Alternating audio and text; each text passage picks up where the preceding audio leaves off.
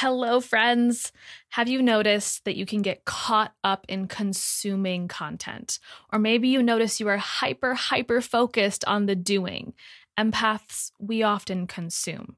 And I know because that was me too, soaking up information from all my favorite teachers and mentors. But it wasn't until I started focusing more on the being and embodiment work that the door to massive clarity was finally unlocked. And I no longer got confused about what was my energy versus everybody else's. I was able to become a more clear channel for creation, and as a result, transform my life, business, and health.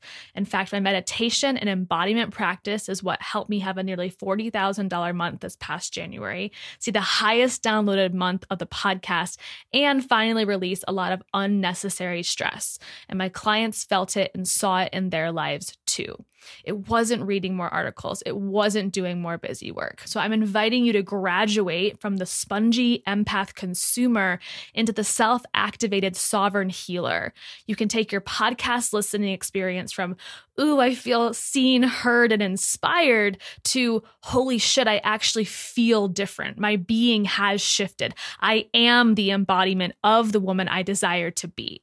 The Third Eye Collective is a simple way to upgrade your experience and commit not only to a meditation practice that complements your healing, but also receive personalized coaching so you can be clear on what direct actions to implement into your highest goals. There are two simple ways to get involved at $11 or $22 a month with no commitment. So if this is calling your name, join this amazing and growing community.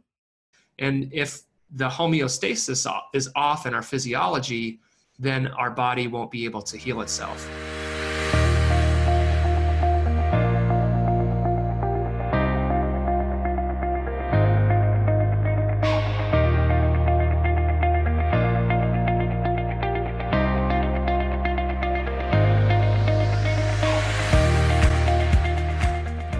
Welcome to the Healing Uncensored podcast. My name is Sarah Small, and I'm a health and mindset coach for women with autoimmune disease just like you.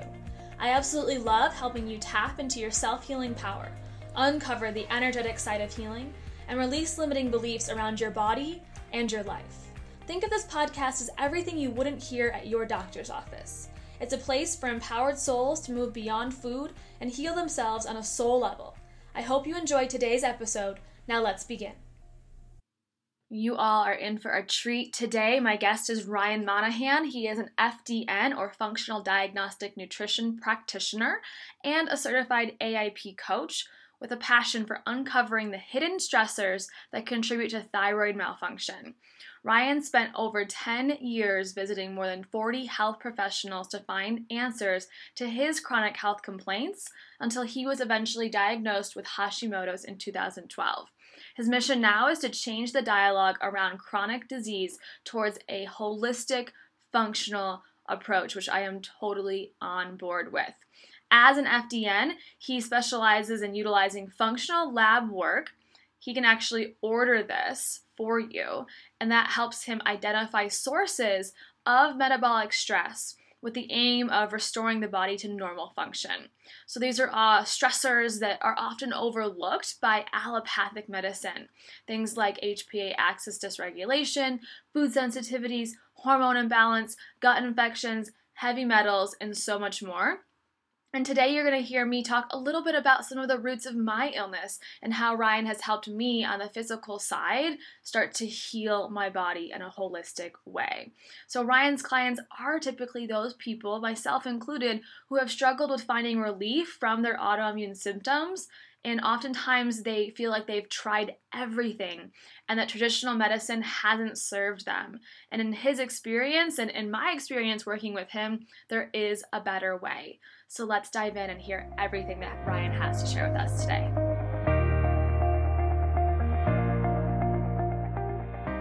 Hi, Ryan. Welcome to the show. Hey, thanks for having me.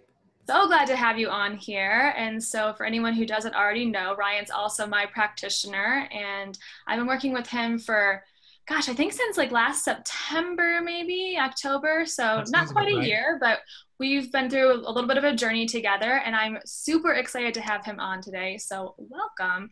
And Ryan, I just wanted you to start by getting the audience to know you a little bit better by explaining how did you get your Hashimoto's diagnosis, and what did your personal healing journey look like?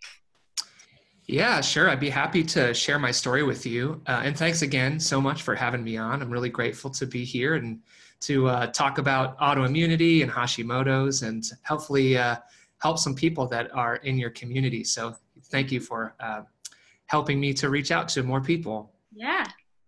So as far as my own personal story, I would say that my health started to slide downward probably in my college years.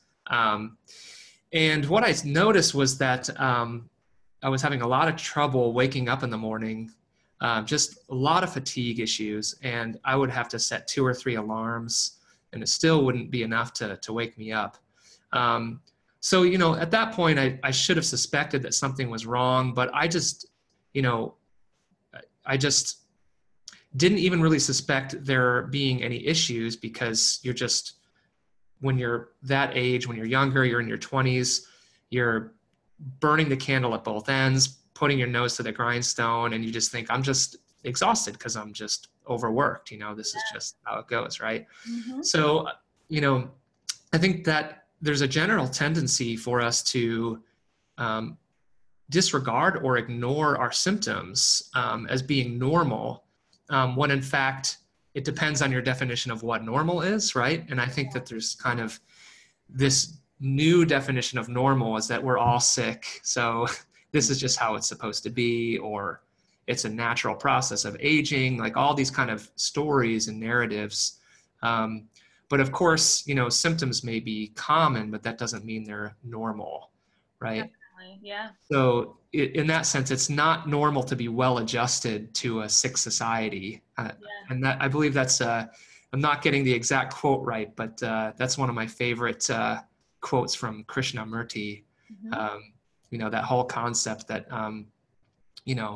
we don't want to be maladjusted to this new normal, right? Yeah, I totally So, relate to that though. I remember in my early to mid 20s where it became my normal that I would get bloated after every meal I ate.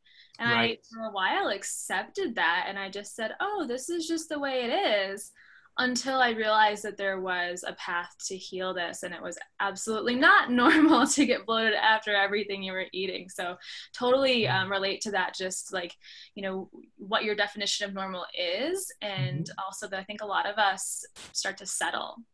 Yeah. And it's amazing how much pain we'll take and accept.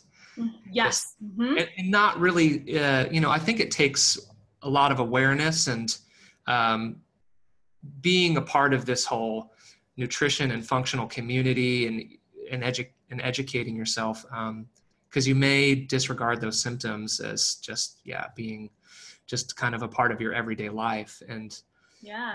I went through that myself. I went through years and years of every day having chronic allergies and congestion and asthma, digestive issues, sleep issues, energy issues. I mean, there wasn't a day that I went through my life where I didn't have some kind of chronic symptom. I mean, for at least 15 years.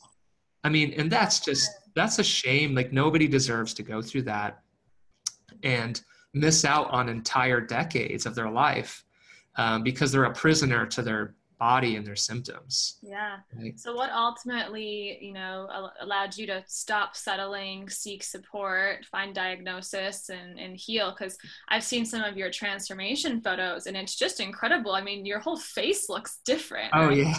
It's crazy. I look back at older pictures of myself and I just don't even recognize the person in those pictures. Uh-huh. And I think that in a lot of these photos too, when I look back, I feel like I look older, uh, Right. 5, 6, 7 years ago than I do now, which Yep. is, I think a testament to eating a nutrient dense diet and engaging in lifestyle practices that help to restore your health.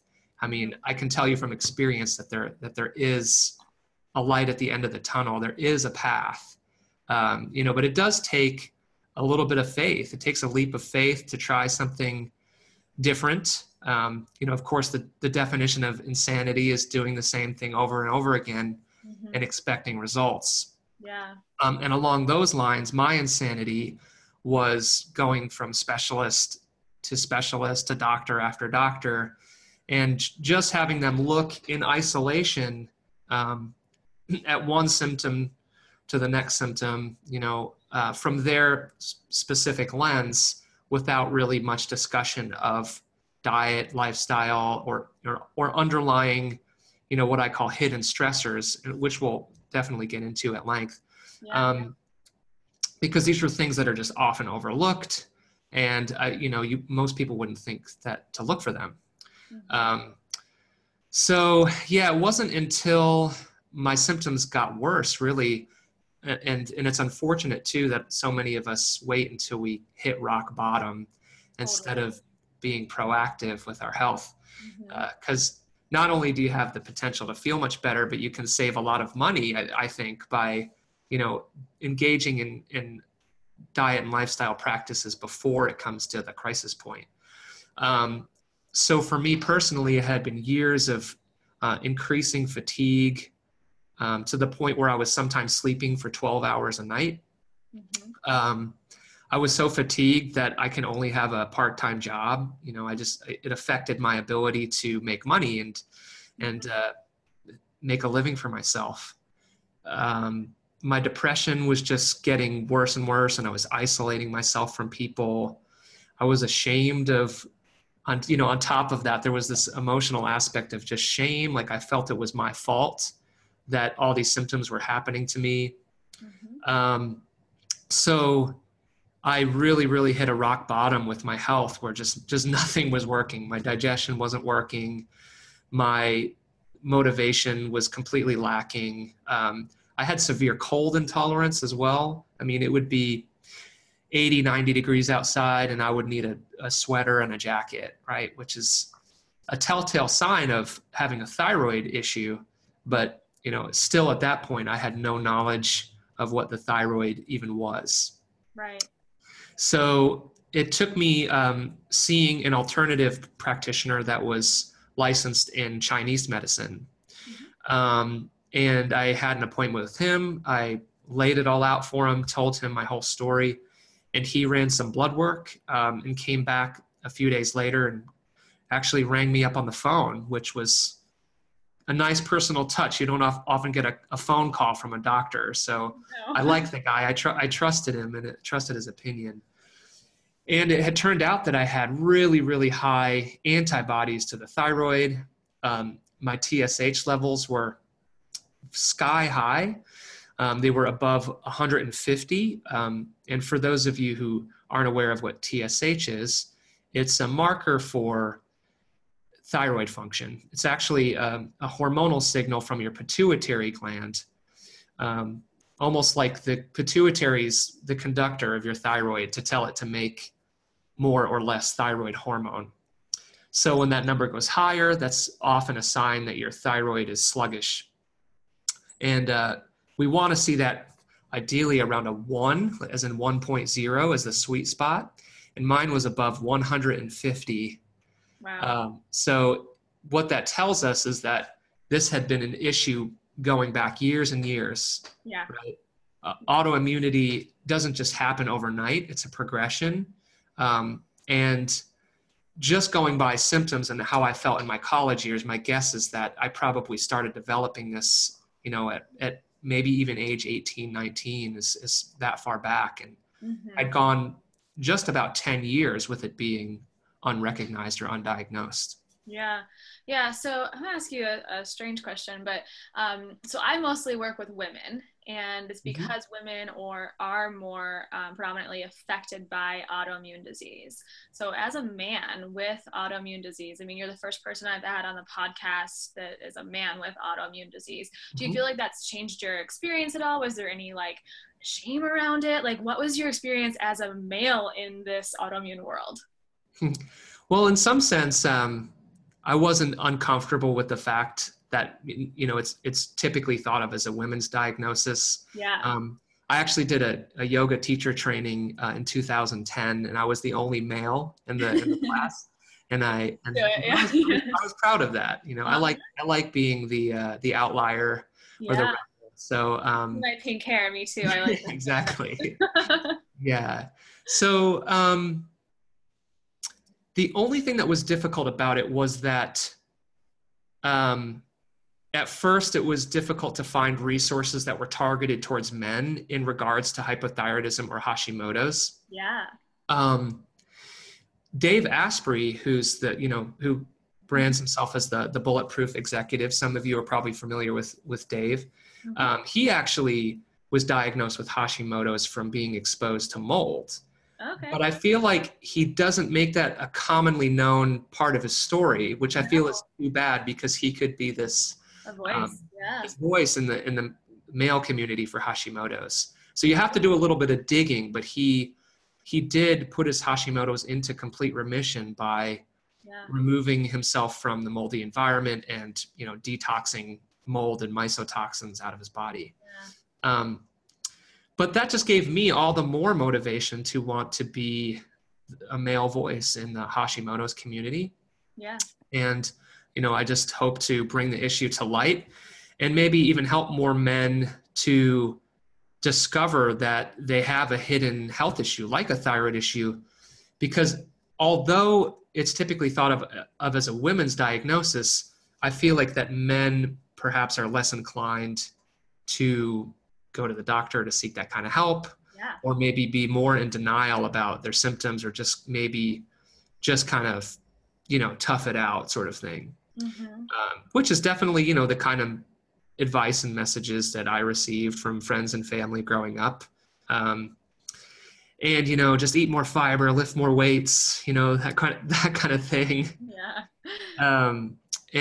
But boy, was that wrong, because my body was messed up, which was reassuring. And it was like a huge weight lifted off of my shoulders, because I knew that all those years that I wasn't crazy thinking that there was something going on. I knew intuitively that there was a deeper issue going on. I just didn't know what it was. Couldn't put a name to it. So you've made, you know, this complete transformation, and now you work as a FDN, the Mindful Nutrivore, and FDN stands for Functional Diagnostic Nutritionist. But let's tell the listeners a little bit more. What does that really mean? What can you expect when you work with a FDN? Yeah, I'd be happy to add some clarification there. Mm-hmm. It can get pretty confusing because there's all different kinds of licenses and practitioners out there now. And they can all, you know, help you from a different lens or through a different healing approach. And I like to think of FDNs as being like health detectives. Essentially, what we're aiming to do is try to discover or uncover hidden clues like a detective would. And these clues can point towards dysfunction in the body. And it's our belief that the body can't heal itself if there are interferences or dysfunctions in the body. Mm-hmm. So the idea being that by the use of functional lab work, if we can look for these clues through the lab work, through you know, symptom history and intake, and put all these clues together, then we can find hidden stressors in the body, like hormone imbalances, immune dysfunction, digestive dysfunction, energy production issues, neurotransmitter issues, right? So these are all things that we consider to be homeostatic controls. And if the homeostasis is off in our physiology, then our body won't be able to heal itself. So that's all just a fancy way of saying that, you know, symptoms aren't the problem, they are the result of the problem, right? So whereas in the traditional model, we think about suppressing symptoms with medications and surgery, we want to be allies with our symptoms and to try to figure out what are the symptoms trying to tell us, what are the underlying root causes that are contributing to those symptoms, you know, whether it be infections in the gut or emotional trauma in the past or exposure to toxic mold or mercury fillings, which are off-gassing mercury. And then those heavy metals can, pass through the blood-brain barrier and cause inflammation and depression, anxiety, all kinds of cognitive issues. Yeah. So we're really looking to restore balance to the system to let the body heal itself. And then the symptoms often resolve themselves downstream. So as FDNs, this may sound counterintuitive, but we don't really focus on the symptoms.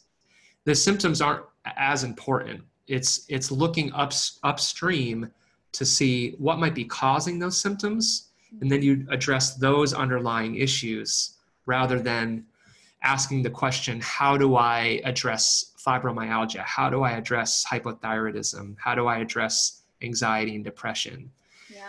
Yeah, we're looking a little bit deeper to say, okay, well, what's going on with the hormones in the gut, et cetera.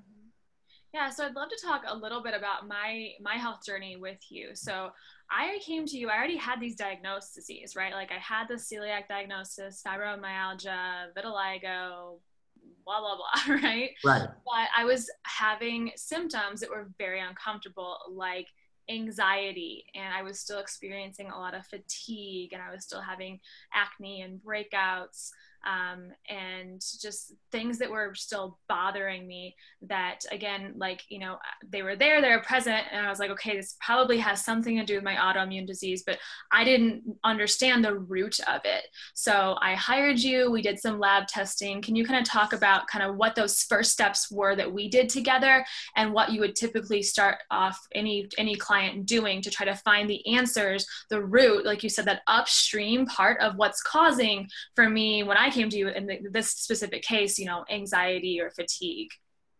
Yeah, absolutely. So typically when I start with a client, just like you and I did together, we'll do a few simple intake forms, and that gives us a roadmap for what kind of dysfunction we might be looking at. And we can also change those symptom scores as we move along as a means for tracking progress, which is really helpful. Mm-hmm. And we'll also, look at things like food journaling to see, how the diet might be sort of tuned up for your, unique diet and lifestyle, and your bio individuality. Mm-hmm. And then, based on that, we'll take a look at, what symptoms might be given the most priority. And oftentimes with most clients, I'm going to be running kind of a basic battery of tests, which can help give us the most information, the most bang for our buck. And I start by looking what might be called or referred to as the usual suspects, right? So there's a fair assumption that most people with chronic symptoms are going to be dealing with hormone imbalances and infections in the gut, right? Those are just where you often get the most payout, sort of, in terms of running these labs. Mm-hmm. And, and of course, I'm sure most of your listeners know this, that, your gut has so many implications for healing, and your gut is really tied into every other system in your body, right? Even if we're just looking at the gut-brain axis and how your gut health is related to your mood, right? So we get a lot of clinical relevance, for example, from running a GI map, which is a stool pathogens test, and looking for things like parasites, yeast overgrowth, bacterial infections, even viruses can show up, and worms. And we can also look for intestinal health biomarkers, so we can see, is there inflammation in the gut? Is your immune system reacting to gluten? Are there enough digestive enzymes in your gut? We can actually look at all these things through running a GI map. Mm-hmm. So that's definitely one of the flagship tests that I use in my practice. And then I also really like to run a Dutch test as well. And that's going to look at the stress response through cortisol levels. It's going to look at the sex hormones like progesterone, estrogen, testosterone, and a whole lot more, as you know, that both of those tests are so in depth and give us so much information. And, we could easily talk for 1 hour each on just either of those labs. Yeah, they provide so much insight. And it's funny because I was, fairly resistant to especially the GI map, because I was over here going like, I've got like, I think it's type 4, like Bristol stool chart, like Oh, right. good poop, right? Like I'm like, my digestion is like on point, like it's normal, it's regular. I was no longer experiencing any stomach pain. And I think it really just goes to show that our symptoms can manifest in different ways, each in unique ways in all of our different bodies. And my symptoms were manifesting less in like a very physical gut symptom and more as anxiety or inflammation. Because when we looked at my GI map, we saw, and you can add to this, I'm trying to remember exactly. I know there was a lot of inflammation. We found out that I had parasites, H. pylori, yeast, fungal, and bacterial overgrowth. Yeah, the full house. Yeah. And so, it was not shocking, but shocking. It was shocking in that I was like, why am I like having normal bowel movements, but Right. still all these things are happening. But then it was also amazing to have all of those answers and start to put the pieces together. And then obviously working with you, just, figure out a best path moving forward for, we addressed the parasites first, right? So Right. going on like a parasite protocol to eliminate the parasites and just kind of checking things off the box. And we also did the Dutch hormone panel for me, and found out a lot of information through that test as well. But all those pieces have really been just enlightening, because there's so much information that I would never have guessed about my body that then showed up on the lab test. Like, me as a human being, I was just thinking, oh, I have anxiety. And I came to you after trying all the different kind of like, anxiety reducing techniques, outside of the physical realm. Right.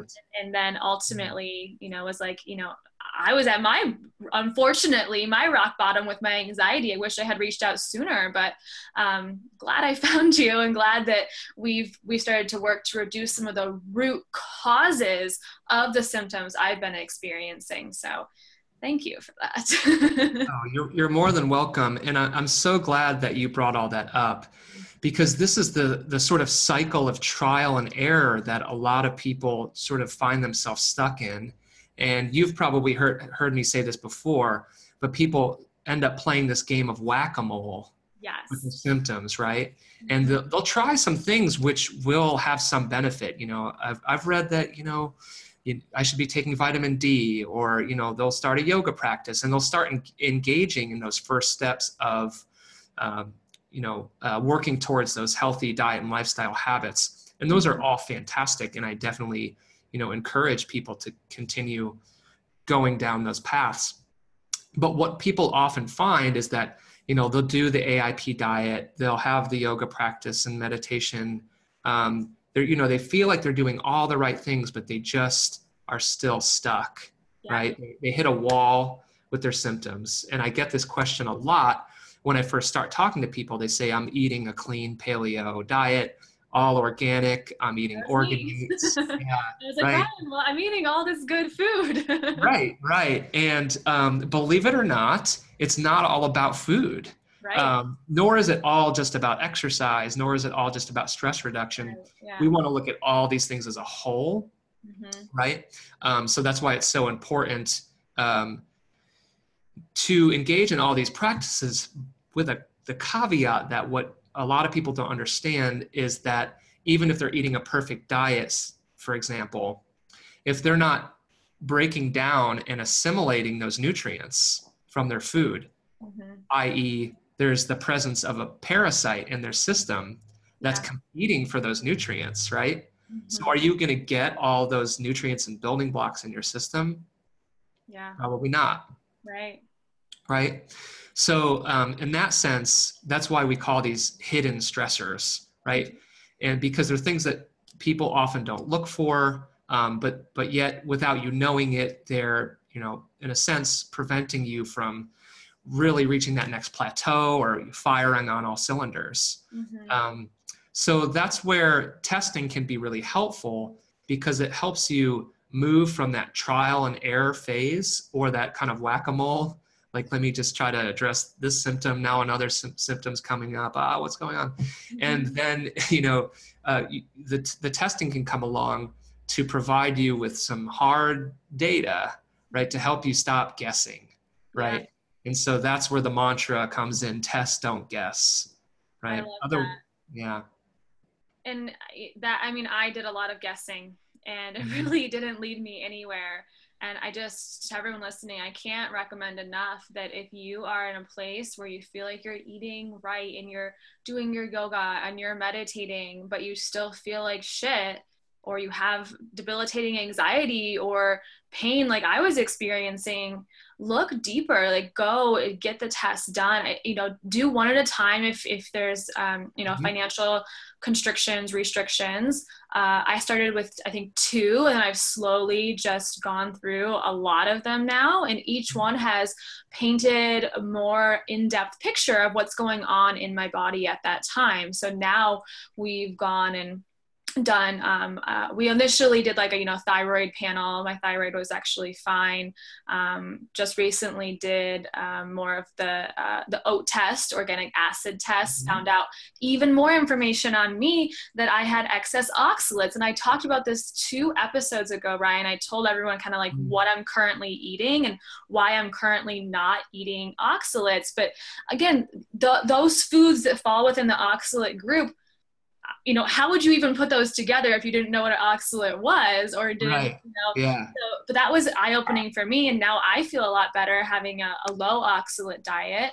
But also I wanted to maybe talk a little bit about genetic mutations. So another test that I've done is a 23andMe. There's options on how you could get your, genes tested, but Sure. more specifically, when you looked at my 23andMe results in the third party, right, Live Wello, it showed that I had the MTHFR genetic mutation, as well as the COMT or COMT mutation.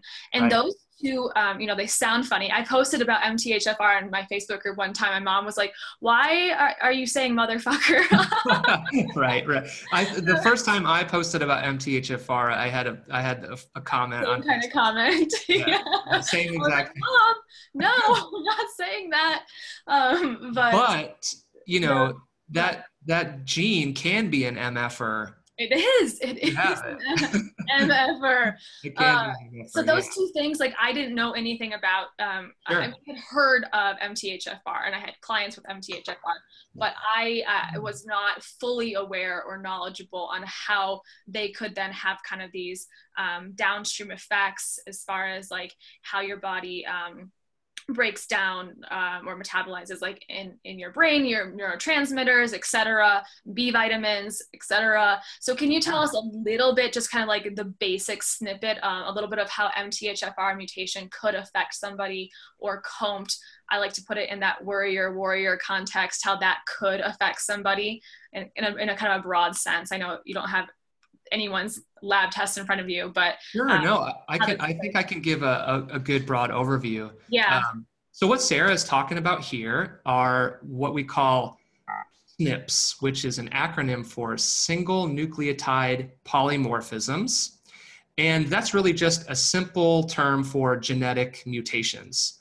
And when we say this word mutation, we tend to freak out because we think we're a mutant or something. It's definitely nothing to freak out about when you get your genetic results, because everybody in the world has genetic SNPs. And 25% of the population or more has either the MTHFR gene or the COMT gene. So what's really, really important, and I can't stress this enough to the listeners here on the podcast, is that diet and lifestyle take precedence over your genetics, right? Yeah. I feel like this isn't talked about enough in the functional community. People want to go and treat SNP for SNP, and treat each of these genetic mutations as though they were like a disease or something. It's just not the case. Right. When these genetic mutations show up, or variants might be a better word. It doesn't sound as harsh as mutation. Right. So if you have these genetic variations show up, it just means that there is a tendency for that gene to not work as well. And I'll highlight that word again, tendency. So functional practitioners like Dr. Ben Lynch and Chris Kresser, they like to say that genes are like the gun, but the environment is like the trigger, right? Mm-hmm. So what's more important to focus on is that epigenetic component, which says that we have the ability to determine how our genes function, like whether they're turned on or off, right? Yeah. And so all the good diet and lifestyle and stress reduction techniques and exercise and all that, those are going to help be your best insurance policy that your genes are working up to their full potential. And actually, I have this book right beside me. I highly recommend this book. I love this book. Yeah. Dirty Genes by Dr. Ben Lynch. I'm in no way associated with Dr. Ben Lynch, so I do not earn any commissions from promoting this book. I genuinely just think you should go out and buy a copy. Yeah. Because he goes over the most important genes one by one, but he also stresses over and over again that the best thing that you can do for your genes to make them undirty is to do a soak and scrub, right? Yeah. And, which is kind of a cool analogy. And, you know, the soak and scrub is really just all the good diet and lifestyle. Yeah. I think what I've heard, I think this is from Dr. Bruce Lipton, who I love his work, you know, Power of Belief. And he, I think the numbers he uses is like 95% of our overall health is determined by our environment, lifestyle, food, et cetera. 5%, if even 5% is our genes. So yes, it is a factor, but like you said, you know, is it the gun or the trigger? Well, you know, is it actually going off, right? It depends on the environment that we're in. Absolutely. Absolutely. And, you know, to that point, you know, I'm going to go ahead and say something sort of off the record here, which I don't think you'll hear a lot of functional medicine doctors say, or FDNs or other functional health coaches. I think that for, you know, we did get this question in the group yesterday, because we had some questions there. And there was a few on, you know, what can I do on a low budget to, you know, address things from a functional perspective or to work with a functional practitioner. And what I'm going to say here is maybe a little bit unconventional, but the best tests that you can run are, and this may seem to counteract or contradict everything we just talked about, but the best tests you can run is no test, and to commit to the diet and lifestyle changes, because I can run all these tests for you, but if they're not motivation enough for you to make those changes, to really see your health as a long-term investment and to make your life, your health, your life, your number one priority, then you don't need to run any tests. You know, you need to, you know, maybe focus on the mental, emotional side and getting to a place where you can make, you know, healing a commitment and to realize that you're worth it. You know, your health is worth it. Absolutely. You have to make it a priority, and not everyone is ready, honestly, to make it a priority, and to make the investment, but you know, to each their own, and sometimes we have to all do it in our own timing, but that makes a lot of sense to me. You know, if people aren't ready, then also don't waste your money on all the tests if you're not going to make the changes. Right. Absolutely. Yeah. And I'm not dismissing the importance of testing whatsoever. I still stand by, you know, my belief that one should test and not guess, and you know, stop, you know, playing this game of trial and error with their symptoms. But where you get the biggest payoff is, you know, eating a clean diet, you know, eliminating processed foods and sugars, eating organic and pasture-raised meats and wild-caught fish, and, you know, getting optimal sleep, you know, doing infrared saunas, Epsom salt baths, all those stress reduction techniques. That's where you get the biggest payoff, right? Yeah. So really, you know, if one were to choose between running thousands of dollars worth of tests or investing the greater share of that money into a gym membership or a yoga teacher training program, or, you know, regular visits to the sauna, you know, I think that the money is better spent on yourself. And And then, once you get there, once you're ready, then start thinking about running some of the tests. Yeah, awesome. But So Sarah, I'm sorry, I didn't mean to interrupt. I didn't yet answer the specific question. yeah, let's talk about MTHFR. Yeah. So and there's so much good stuff to talk about. I love There this. is, I know. And we did, I did touch upon, genetics as a general concept and how we want to approach them. But all that being said, if you see an MTHFR mutation, for example, or that genetic predisposition, if you will, do get the book and read all about MTHFR. But what it essentially means is that your body's ability to synthesize folate is impaired, right? And so there are several implications to that. When the MTHFR gene isn't functioning fully, what it means is that your methylation cycle isn't working properly. So imagine them like gears in a factory, and those gears produce certain end products. And if the MTHFR gene is not working properly, those genes won't be turning. And one of the main things that the methylation cycle is responsible for is producing something called SAMe. And SAMe is our body's main methyl donor. And we use methyl donors in every cell in our body. SAMe and other methyl donors are almost just as important as oxygen. And SAMe is actually what helps our epigenetics, so that these methyl donors help to ensure that our disease genes aren't getting activated. And it also makes sure that our quote unquote healthy genes are working properly. SAMe also helps with neurotransmitter metabolism. End products of methylation are also helping ensure that. So for example, you mentioned the COMT gene. Yeah. And I hope I'm not making this too complicated. I'll try to make it as simple as possible. But when your methylation cycle makes SAMe, or what we're calling those methyl donors are used by other genes like COMT. So in that sense, we often refer to MTHFR as like being the master gene, because it makes the methyl donors that your other genes need to work and to function properly. And that's why MTHFR gets so much attention, why it can potentially have so many implications for our health. Yeah. And just to make a specific example, if we don't have the methyl donors we need for our COMT gene to work, that gene slows down, and then we're not breaking down our stress hormones, our fight or flight neurotransmitters like dopamine, epinephrine, norepinephrine. When those chemicals build up, almost like a bathtub that's where the drain is clogged, then those chemicals don't have anywhere to go. They can't drain down the plug, and then we end up with symptoms of anxiety, right?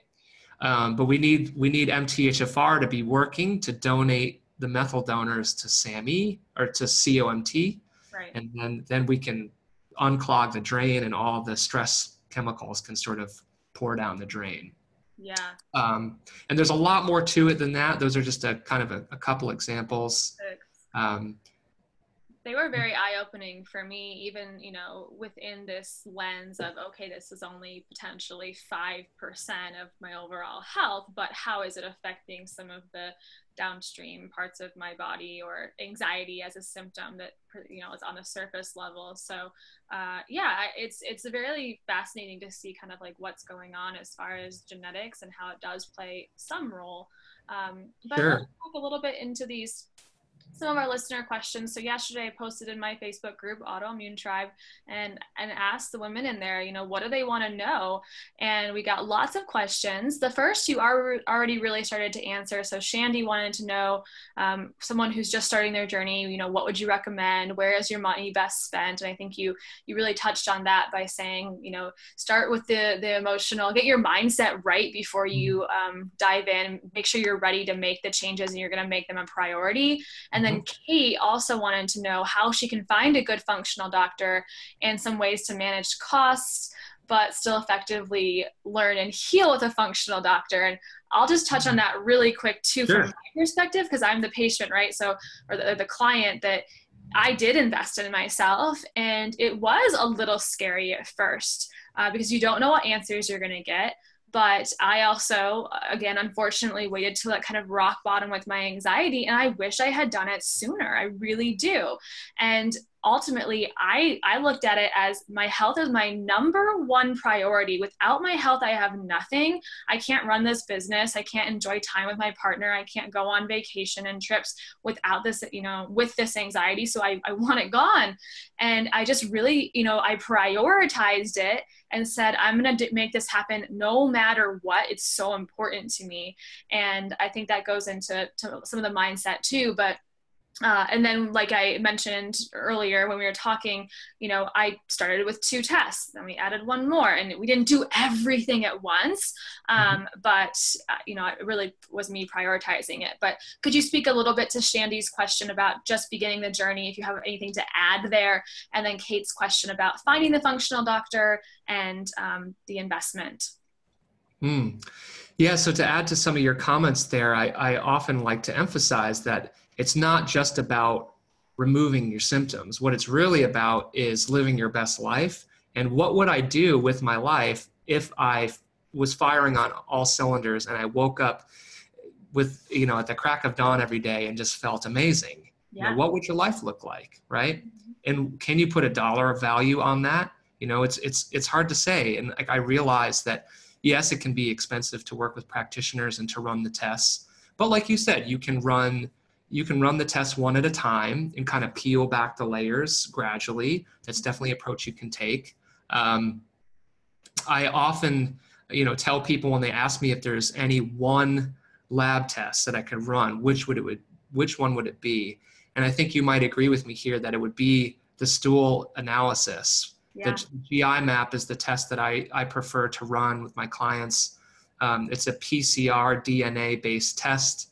It's the only stool test that's approved by the FDA, and it actually is third-party validated, which means that they have other labs and researchers, testing the validity of the testing. But there's just so much that goes into your health that's related to the gut that I can't emphasize enough. The importance of doing that gut testing if that's the only test you were going to run. Yeah, which is, again, funny because I would not have started there because I thought my digestion was on point. Yeah. But I totally agree with you.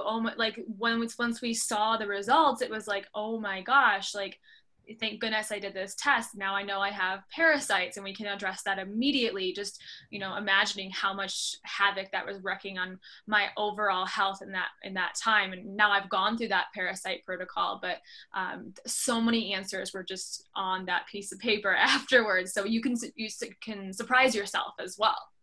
Absolutely. Yeah, absolutely. Cool. And, there are so many resources out there to explore without having to spend loads and loads of money. And I'm sure you're aware of, for example, there are constantly free summits online all the time. I can't even keep up with it, right? It's I don't even have enough time to watch all that, but they are free. Yeah. And you will get 30 to 40 leading experts on a given topic for these summits. And what is it? Health Talks is one resource to check out. Yeah. Google Health Talks, or it might be just healthtalks.com. It'll show you some of the upcoming summits, but you'll get specialists talking about Hashimoto's or Lyme disease or mold illness. And it'll be an entire, summit, hours and hours, dozens of free information and actionable items that you can do to help to address some of these things. So I definitely encourage people to take advantage of those podcasts, listen to Sarah's podcast. There's other great podcasts out there. I really love Chris Kresser's. I really love sometimes going back and listening to Sean Croxton's podcast from when he did the Underground Wellness podcast. And even though he doesn't do it anymore, there are over 300 episodes that are recorded that he did that are just gold. I mean, you can learn so much. It's unbelievable. And you can do it for free. So definitely take advantage, of all those free resources. There's nothing better that you can do than arming yourself with, feeding your brain and investing in your mind. Because a lot of times you don't have to spend any money to do that. Yeah. Awesome. Mm-hmm. Thank you. Thank you so much. Sure. So Lindy wants to know, what is a common theme, or is there a common theme that you see with all of your clients in terms of lab work, like toxins, heavy metals, parasites, etc.? We talked about a few of those that did show up on my lab test, but is that a common thing for you? Do you see that across the board? That's a really good question. And, the more clients I've worked with and the more labs that I've run, I've started to find a lot of commonalities or some common threads. Mm-hmm. So here's a big one. So we all know that our fight or flight chemical is cortisol, right? So if we're being chased by a tiger, our cortisol will increase. That helps increase our blood sugar and engages that fight or flight response, right? Mm-hmm. So there's nothing wrong with short-term or acute bouts of a surge of cortisol, right? That's necessary for our survival. But the problem is that in our modern world, the body doesn't know the difference between being chased by a tiger and being stuck in traffic, or having relationship problems, or hating your job, right? So that's this daily, day in, day out, onslaught on your HPA axis, right? We're all living with the accelerator pedal to the floor. We're asking too much of ourselves, right? So it's just too much stress on the body. So we have this continual demand on cortisol, right? So one thing that happens when cortisol is elevated is it's an indirect relationship. Cortisol goes up and the immune system response in our gut goes down. And we can actually measure that on the GI map test. It's a marker called secretory IgA. So when cortisol goes up, secretory IgA goes down, right? Stress goes up. We can't defend ourselves in the gut from incoming pathogens that our immune system would normally be able to take care of. But since we're all so stressed out all the time, and stress could even be from poor diet and other things too. It's not all about mental emotional, right? If we're just drinking a liter of Coke every day, that's putting a lot of demand on cortisol. Yep. So because of that, we are seeing more and more infections in the gut. And I see in all of my symptomatic clients, I rarely, maybe only one time did I see a GI map with no infections. Mm-hmm. That says a lot. Yeah. So there's this, direct relationship between stress and infections showing up, like things that we saw on your test results: H. pylori, parasites, candida, bacterial infections. Like we joked, you had the full house, right? Yes. Yeah, absolutely. Another thing I commonly see is estrogen dominance. Yeah, that was also me. Mm-hmm. Right. It's just common to see that with a stress pattern. Mm-hmm. It's common for me to see serotonin levels be low on an organic acids test. What happens there is that when we're under stress, rather than making serotonin, our body uses the building blocks for serotonin, which is tryptophan. Our body uses tryptophan and pushes it down an inflammatory pathway. So instead of making serotonin, it says, oh, well, there's stress in the body. We need to go this direction and, use it to address inflammation. Mm-hmm. So sometimes practitioners call that the tryptophan steal. Their body's stealing tryptophan away from serotonin to handle or deal with inflammation. Yeah. Right. So these are just some common patterns I see, imbalanced cortisol, gut infections, elevated estrogen, low serotonin, which of course, that's just going to make you feel kind of crummy. Serotonin just is our kind of feel-good hormone, our feel-good neurotransmitter. Yeah. Gosh, that's just the kind of the tip of the iceberg. I can go hours and hours on this stuff. Yeah, but I think it's so important for our listeners to understand that there are root causes to some of the symptoms they're experiencing, right? Like some of these things are deeper and maybe are not things that would have surfaced to your mind right away, but could be the root of some of the symptoms that are surfacing. So I think just Yeah. having that kind of basic understanding can be really helpful for people. Lindy also wants to know, aside from lab work, what other recommended approaches do you take to healing? So I know you've mentioned you personally we're both yoga teachers. We both did yoga teacher training, some of the emotional mindset work. Is there any other, maybe just like top 3 other recommendations you also give to clients that you work with aside from lab testing? Sure. So the first thing that comes to mind is, eating a nutrient-dense diet, especially if you have autoimmunity. I highly recommend investigating the autoimmune protocol. And there's some great resources out there for that. One that I really love is the autoimmunewellness.com website. They have a great podcast as well. But Mickey and Angie both have several autoimmune diseases between themselves, and they started this resource for those with autoimmune diseases. Yeah. And they helped to bring the autoimmune protocol into public consciousness, where they've changed a lot of lives, and people have gone into remission with their autoimmune diseases, sometimes just doing the autoimmune protocol. So it's a great starting place if you wanted to try that out before you even started diving into lab work. You're the one who taught me too that our immune system is a nutrient hog and requires more micronutrients than any other part or system of our body. So it's so important to be eating those nutrients, consuming them, but also absorbing and digesting them. Exactly. So when we're talking about autoimmunity, what we're talking about is an imbalance of the immune system. And since the immune system is so resource intensive, we want to give it all the fuel it needs to function properly and to regulate itself.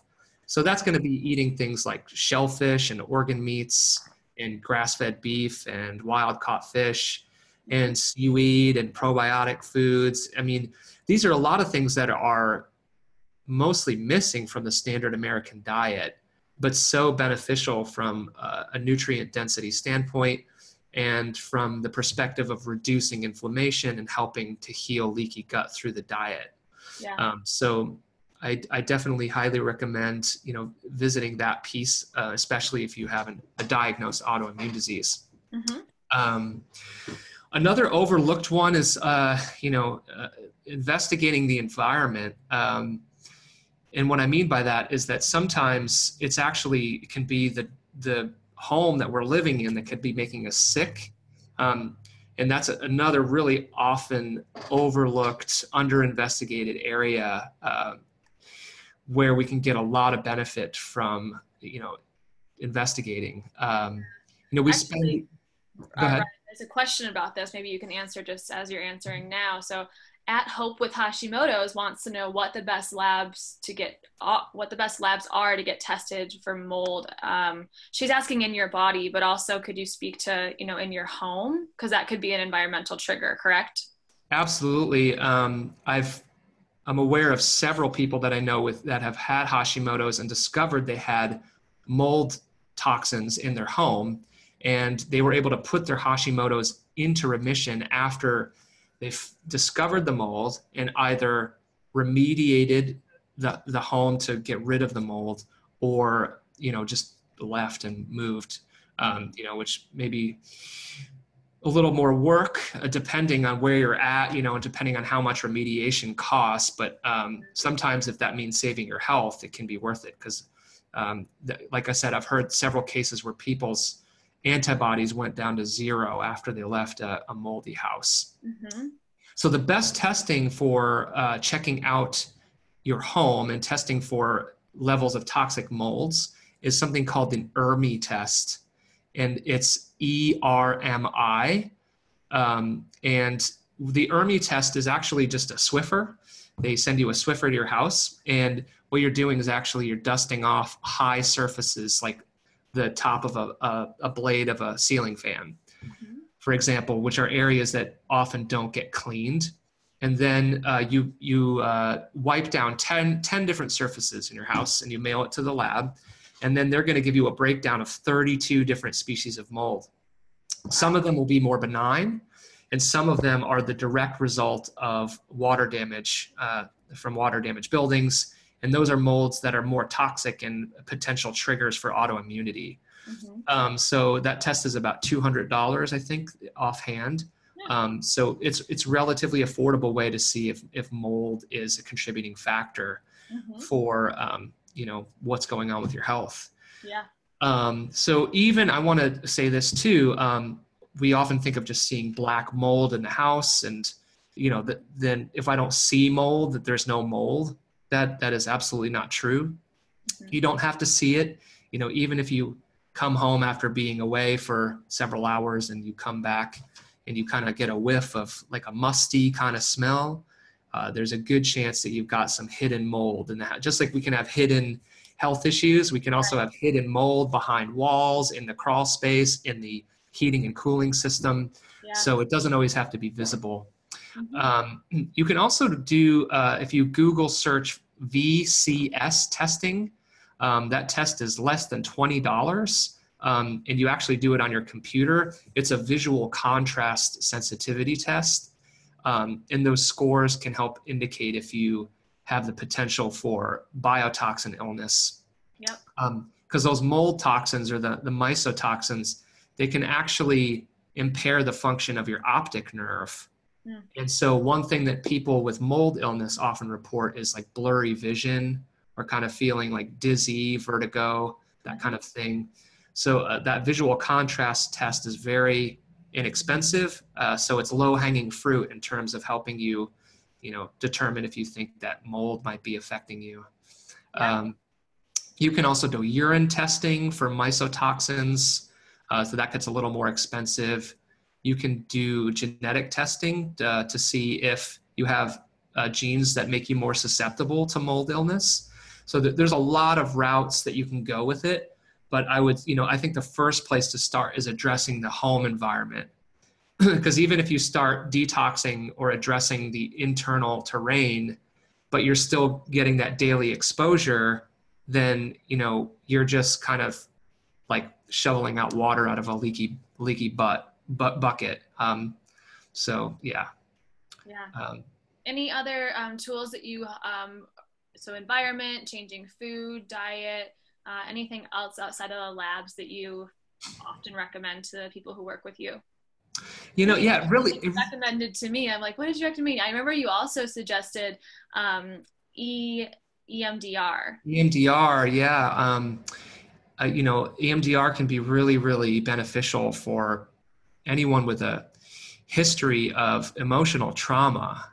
And that's actually very common in autoimmune diseases, because there's a lot of research out there showing that higher scores for adverse childhood experiences, or what we call ACE scores, ACE, bring your chances of developing an autoimmune disease to like 99.9%.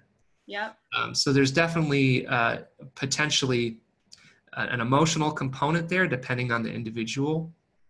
And EMDR, without getting too much into the specifics of it, is a way of sort of detoxing traumatic emotions and releasing them from the body so that they're no longer affecting you. Because these traumatic emotions do get stored in the body, and they affect us at a cellular level. And, we want to also think about those emotional roots as an underlying root cause as well. Because sometimes people will, do the work to get rid of gut infections and balance their hormones. And if they don't address the emotional side, some of these issues can actually just come back. Yeah. Awesome. So we just have time for one more question, I think, here. But Sure.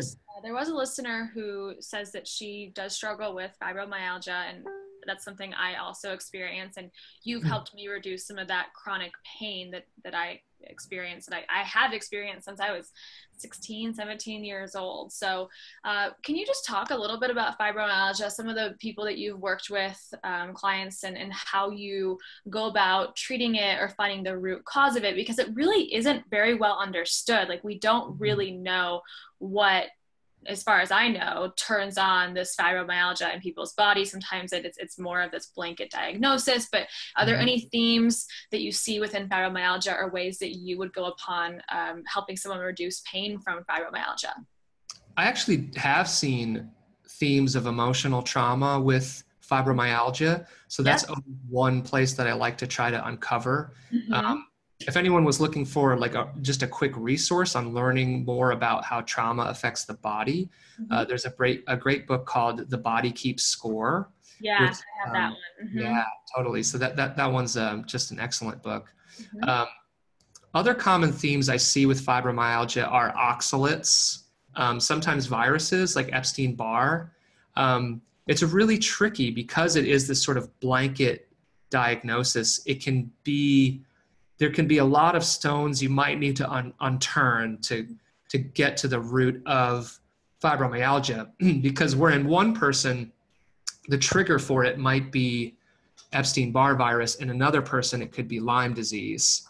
Or in another person, it could be a combination of heavy metals and oxalates. Yeah. So this is where we come full circle to what we talked about earlier of not addressing the specific symptom, but looking, under the hood and, seeing where there's dysfunctions and then correcting those at a deeper level. And that way we see, issues like fibromyalgia or other forms of autoimmunity start to resolve themselves. Yeah. And, this can be a journey too. It might take months or sometimes years to peel back these layers, but each time you'll start to see a little more improvement or get another clue here or there.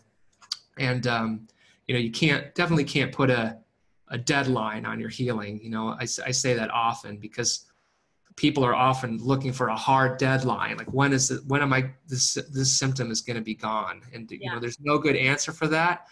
A lot of that really depends on what you do as the client. And my role as the coach is to teach you how to help yourself, right? Because I can't do that work for you. I can't drive you to the infrared sauna or make you take an Epsom salt bath, right?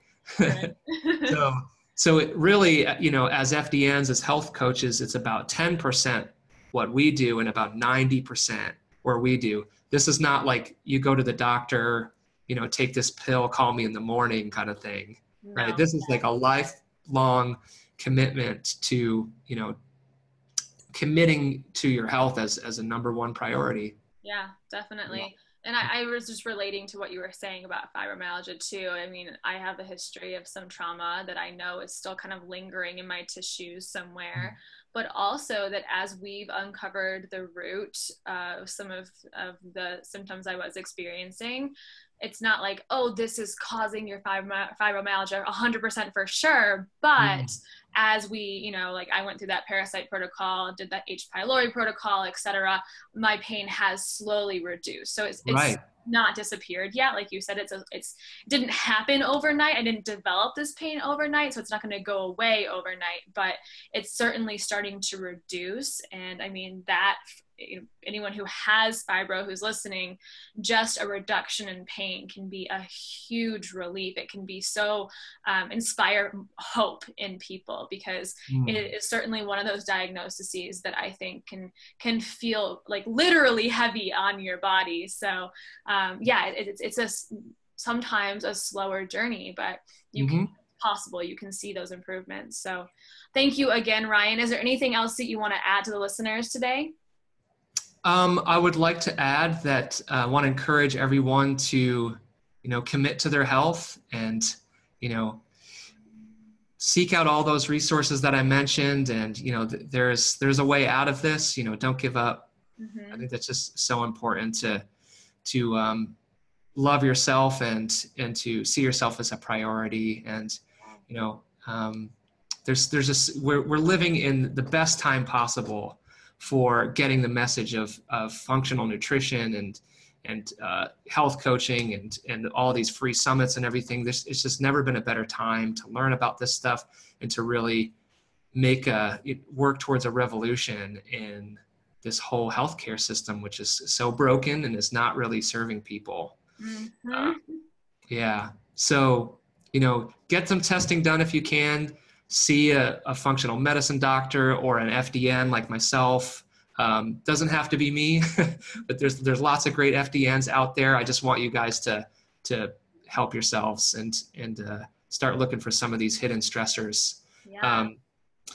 So you can also, if I can plug my website, am I allowed to do that? Guys, everyone listening, if you are looking for a practitioner, Ryan also works remotely, which is amazing. It's so convenient to be able to hop on, just like we are right now, a Zoom call with Ryan and go over the lab testing. He shares his screen with you.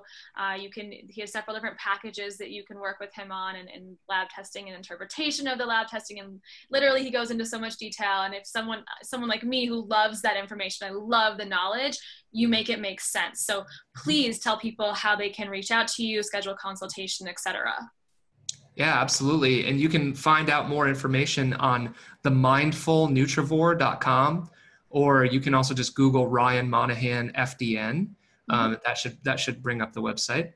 And I've got more information on there about my own journey, about some of my offerings, and feel free to visit the website, email me, ask me any questions. Be happy to help. Yeah. Awesome. Thank you again for your time, Ryan. I really appreciate it. And I know our listeners are going to have learned something from you today. So awesome. Thank you again. Cool. Thank you so much. Thank you so much for tuning in to today's episode. I do hope you learned something and can take part of this message home with you in your own healing process and own healing journey. If you are someone who is feeling stuck and like conventional or traditional medicine isn't working for you and you're not seeing the results that you desire and getting back to the life that you freaking love, then I highly recommend that you reach out to Ryan or another functional diagnostic practitioner so that you can really find the root of what's creating these uncomfortable symptoms for you in your life. I'll link to those in the show notes, and I hope you guys have a beautiful rest of your day. Thank you so much for listening. Bye for now.